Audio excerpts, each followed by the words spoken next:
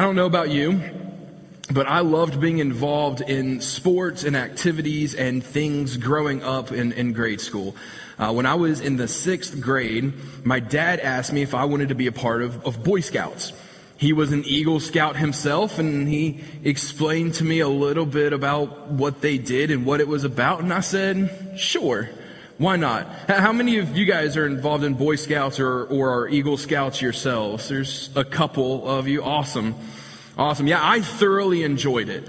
A lot of the merit badges that we worked for were right up my alley, as I love being outside and camping and hiking. And there were merit badges for understanding how to work a compass and maps and building a campfire and pitching a tent and archery and all kinds of fun stuff that a middle school boy is like, yes, this is great. And I absolutely loved it. I love Boy Scout camp. I love the polar bear swim early in the mornings. So much fun. I remember very clearly, though, a moment when we were, I think, in the 8th grade, and one of the troop leaders sat us all down and said, hey, you guys are about to enter high school. And there's 2 things that I've seen in my years of leading this troop that really stop Boy Scouts from obtaining their Eagle Scout. And that's gas and perfume. He explained that when you get older, you get a job, you buy a car, you got to put gas in that car. You get a girlfriend, starting the dating relationships and things, and they often serve as distractions and keep Boy Scouts from getting that Eagle Scout. And I was determined to not let that be me. And it wasn't. But I didn't get my Eagle Scout either. I remember clear as day getting in my dad's truck after a weekly meeting and just saying, I'm done. I was wanting to get my Eagle Scout. I was wanting to get the merit badges and move to the next rank and move ahead in the Boy Scout journey. But it seemed like all the other people, a part of my troop, just didn't care. They wanted to go outside and play during our time. They wanted to organize a whitewater rafting trip, which we went on a couple, and they were a lot of fun. And I wanted to have fun also, but there was a purpose to me being there, and they didn't seem to care. And so I didn't want to waste my time. And so I just stopped. I've really enjoyed being part of the Boy Scout troop, though, and there's a part of me that wishes that I had stuck with it to get that Eagle Scout rank. I was a part of football teams and the band, and I did a lot of things growing up that were a lot of fun. And I think that kids should be involved in team events, sports or academics. They should learn how to work as a team, how to work hard at something, how to win well, how to lose well. I think there's a lot of positive things that can come from being part of groups as we grow up. I think as adults, it's important for us to be a part of our community. I think it's important to be a part of community groups and to be involved in our neighborhoods and communities wherever we live. And I think there's good things that come from that. I think it's important that we do the best that we can at work, that we excel in whatever our field is, that we do it to the best of our ability. The problem comes in when we start to look to those things as our identity. When we start to see ourselves more in what we do in this world and less in light of who God calls us to be. And that's what Paul brings out today as we dive into Colossians chapter 3. If you've missed the last few weeks, we're in this series looking at the book of Colossians, and I want to encourage you to go back if you've missed a couple weeks and check out YouTube or Facebook or our podcast and catch up, because it's just been, I think, a really fun journey through the book of Colossians. What we've seen is how Paul in prison heard about this church in the city of Colossae, and he wanted to write to encourage them because they were struggling in their faith. They were being deceived by false doctrines and false teachings about who Jesus is. And Paul reminds them about the supremacy of Christ, how big Jesus is and how Jesus lives inside of them. He reminds them to remember what they were taught in the faith and not to be distracted by these popular teachings, by these popular and false teachings that weren't actually true to who Jesus is. And today we're going to be in Colossians chapter 3. And we're going to look at the first 17 verses here, but I want us at first just to focus in on these first 3. Colossians chapter 3, beginning in verse 1. It says, "Since you have been raised to new life with Christ and set your sights on the realities of heaven, where Christ sits at the place of honor at God's right hand. Think about the things of heaven, not the things of earth, for you died to this life, and your real life is hidden with Christ in God." Now, before we really dive into this, I want to let you guys know something. There are some weeks that I dive into the text and I feel like I have a message from the Lord and I feel like it's something that people need to hear, but it's honestly just not something that I wrestle with a whole lot in this season of my life. Now that will change as I go through life. There's different seasons in our life. There's different times in our life when we're doing better in different ways. We need to hear different things. Just life happens. And there's just some weeks where it doesn't particularly hit home for me, but then someone will tell me afterward, hey, that's exactly what I needed to hear. And I'm like, praise to God, because the Spirit did what the Spirit always does and speaks to the heart of those who need to hear the message. And then there's weeks like today. And as I prepared this message today, I just got to be honest, it felt like the Spirit got in a Mack truck and ran me over and then put it in reverse to make sure I was down, and then got out and stomped on me just for good measure. And I think this is one of those messages that regardless of where you're at right now, if you call yourself a disciple of Christ, a Christian, He's going to do the same to you. So I tell you that to buckle in, not to throw anything at me, because it's not me, it's the Spirit of God convicting us that sometimes we get distracted. Sometimes we get distracted by the things of this world and we don't set our mind and our thoughts on the kingdom of heaven the way that we should. It's so easy in this life to get distracted by the things that we see, right? We live in a physical world with things. I can see you guys. I can see the chairs. Church Online, I can't see you, but I see the camera. And I don't know if it's this camera or that camera, but I see a camera. And we live in this physical world where we wake up in a physical home and we drive a physical car to work, or we sit down at a physical table if we work from home, or whatever the case is. And we live in this physical world where even the non-physical things are physical, right? So like I might have an argument with my wife last night, but it affects my mentality and it's still a very real thing, even though the argument is not a physical thing that I could hold in my hand. We live in this physical world, and so it's so hard to think about this abstract concept of heaven, this abstract concept of the kingdom of God, and visualize it. And keep that at the forefront of our minds. Because we have pictures, we have ideas, we have metaphors, we have parables, we have the teachings of Jesus that describe the kingdom of God, that describe heaven, but we can't see that. We don't know what that's going to be like. We don't have a picture in this physical world of what that's going to be. And we are so busy that even if we could, we're so busy with family and work and Little League and other organizations and fun things that are good things for us to do and be a part of. But because they're right here in front of us, we don't think about the kingdom of God first. And that's dangerous. It's dangerous. Jesus says in Matthew chapter 6, verse 33, "But seek first the kingdom of God and His righteousness."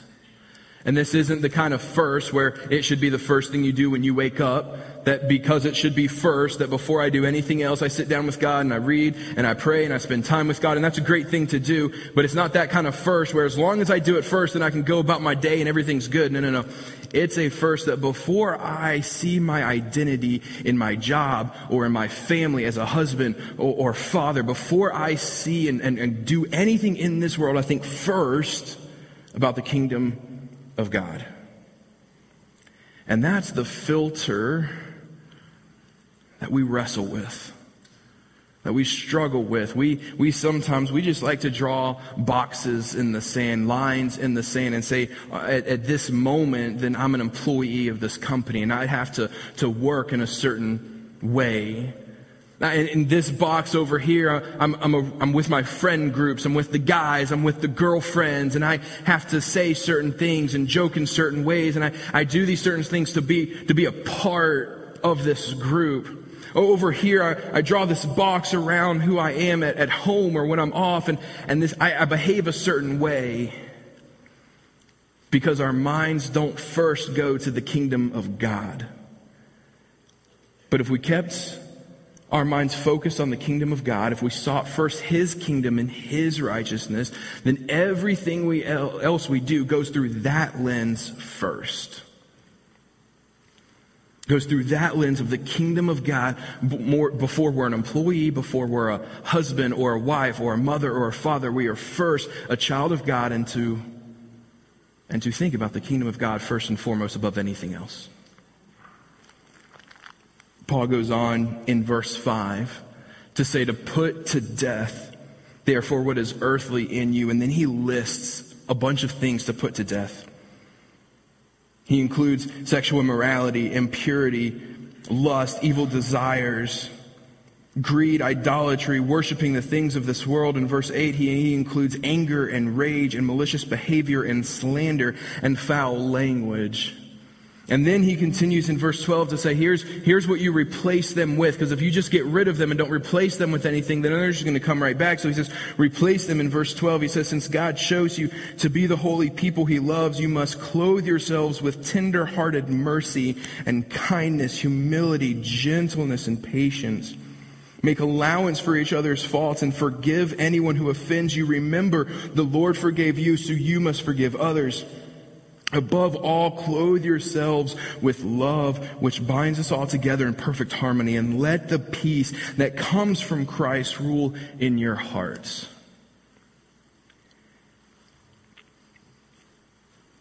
Here's the thing that we don't like to do. Put to death the things of this world that are in our lives.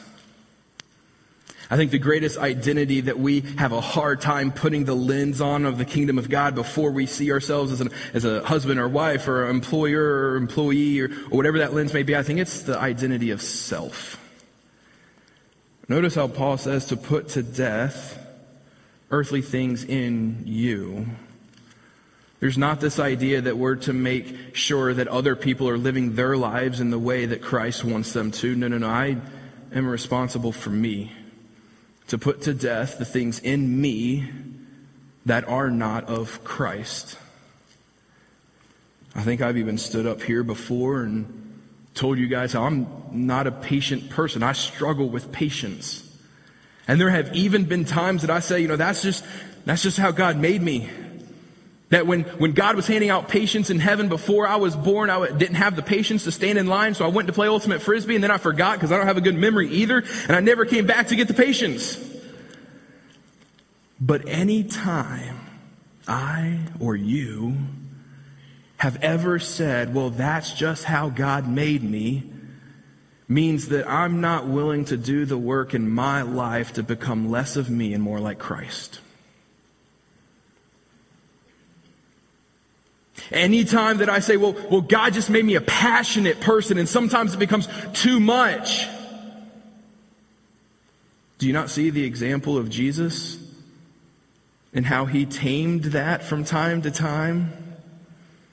Anytime I've said, I'm just not a patient person, I see the patience that Jesus exemplified and that He called us to have also. Well, I'm just an angry person.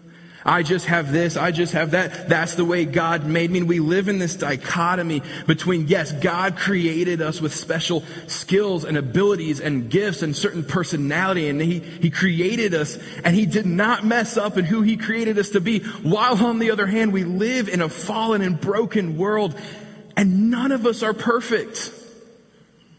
None of us are perfect. And so anytime we say, well, that's just who God made me to be, we might as well look up into heaven and say, God, I'm fallen and broken, and I don't care to become more like You. Because we have the lens and we're focusing on me, on who I am, and not keeping our eyes focused on the kingdom of God first and foremost. I love the way that Paul wraps up this section in Colossians chapter 3, verse 17. And whatever you do or say, do it as a representative of the Lord Jesus, giving thanks through him to God the Father.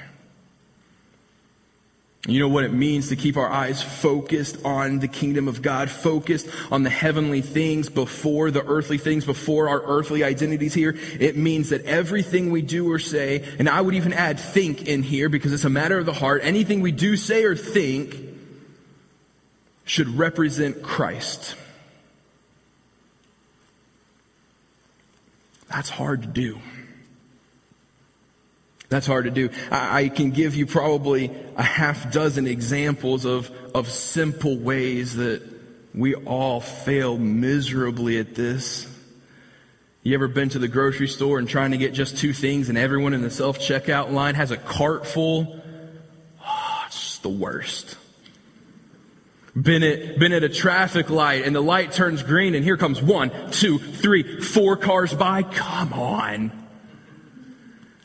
And my thoughts in those moments are not really Christ-like, if I'm being honest. And we laugh at those, we joke, and we realize that we could probably do better. But those are pretty superficial, aren't they? Christ has not called us to a superficial relationship with him. So allow the Spirit to step on your toes for just a minute. You ever read an article or seen a story about how someone raped and then murdered a child? What's our first thought? I don't know about you, but mine is that there's a special place in hell for those people.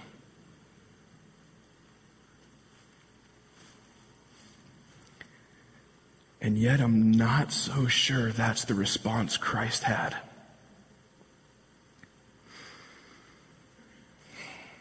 I've heard many people, and I've said variations of it myself. This home is protected by 9mm. No one better break into my home. It'll be the last home they ever enter in their life. Is that really the attitude that Christ had?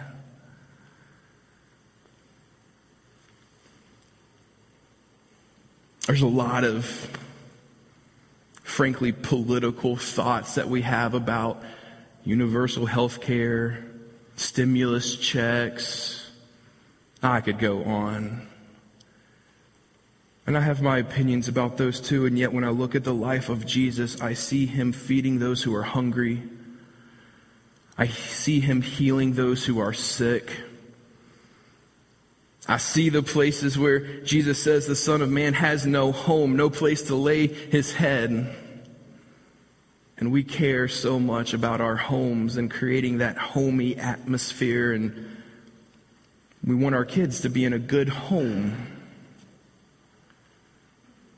But I just have to sit and ask myself the question, is that really what we see Jesus doing here on earth? And I'm sure that there's a few of you who, many of you maybe, who are assuming certain things about my political view.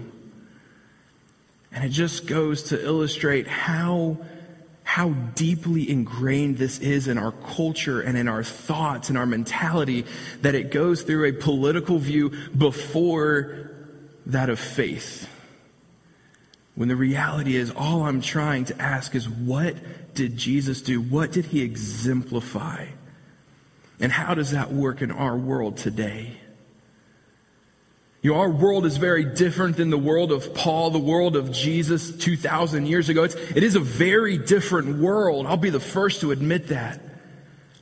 But when you look at the stories that we see throughout Scripture, when you look at the stories, even historians write about things that have happened. When you read the stories that were made up from thousands of years ago that we've been able to find, there are so many common themes that the stories may look a little different. They may sound a little different, but they're stories of love. They're stories of hatred. They're stories of revenge. They're stories of sacrifice. They're stories, and the themes in those stories haven't changed.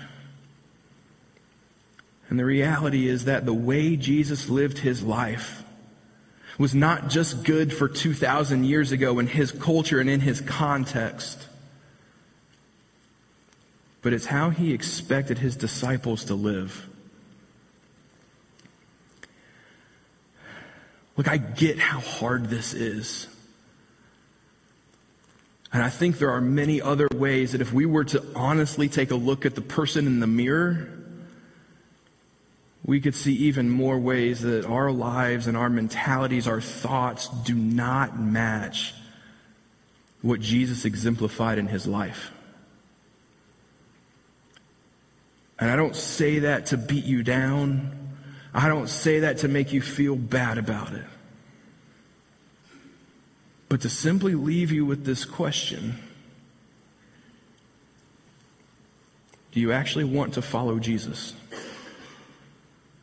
For those of you who are a Christian, who do believe in Christ, do you actually want to become more like him? Because that's what he's called us to. He hasn't called us to just surrender parts of his life. He hasn't called us to just dabble in it, to just stay the superficial, we'll do this in most of your life, but you don't have to surrender all your life. You don't have to do this in every aspect of your life. You don't have to always be like this always. No. Set your mind on the things of the kingdom of God first.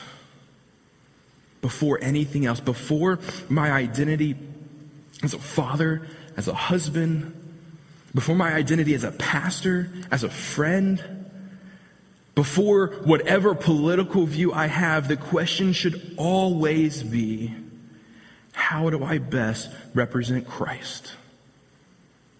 How do I best, in verse 5, put to death the earthly things in me? In verse 17, how do I best represent Jesus? And I think if we're honest with each other for a moment, we are the ones that have kept other people far from Jesus. Because we haven't been all in, because we haven't actually tried to do this across the board with every aspect of our life, people look at our life and they see what Jesus did and they're like, wait a minute. Do you actually follow him? And we are the ones that have kept people from Jesus. If we want to do the Great Commission, if we want to make disciples, then the way we do that is to completely release every aspect of our life, every identity, even the identity of self, to Jesus and say, it's all yours. Put to death the earthly things in me and make me more like you.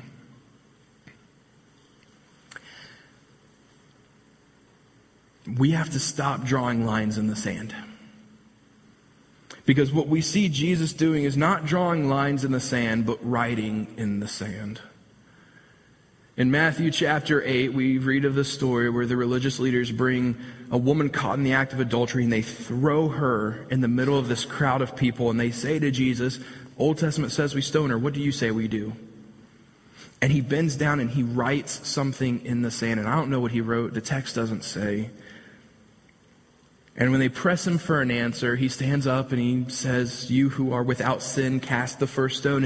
And then he bends back down again and he continues writing in the sand.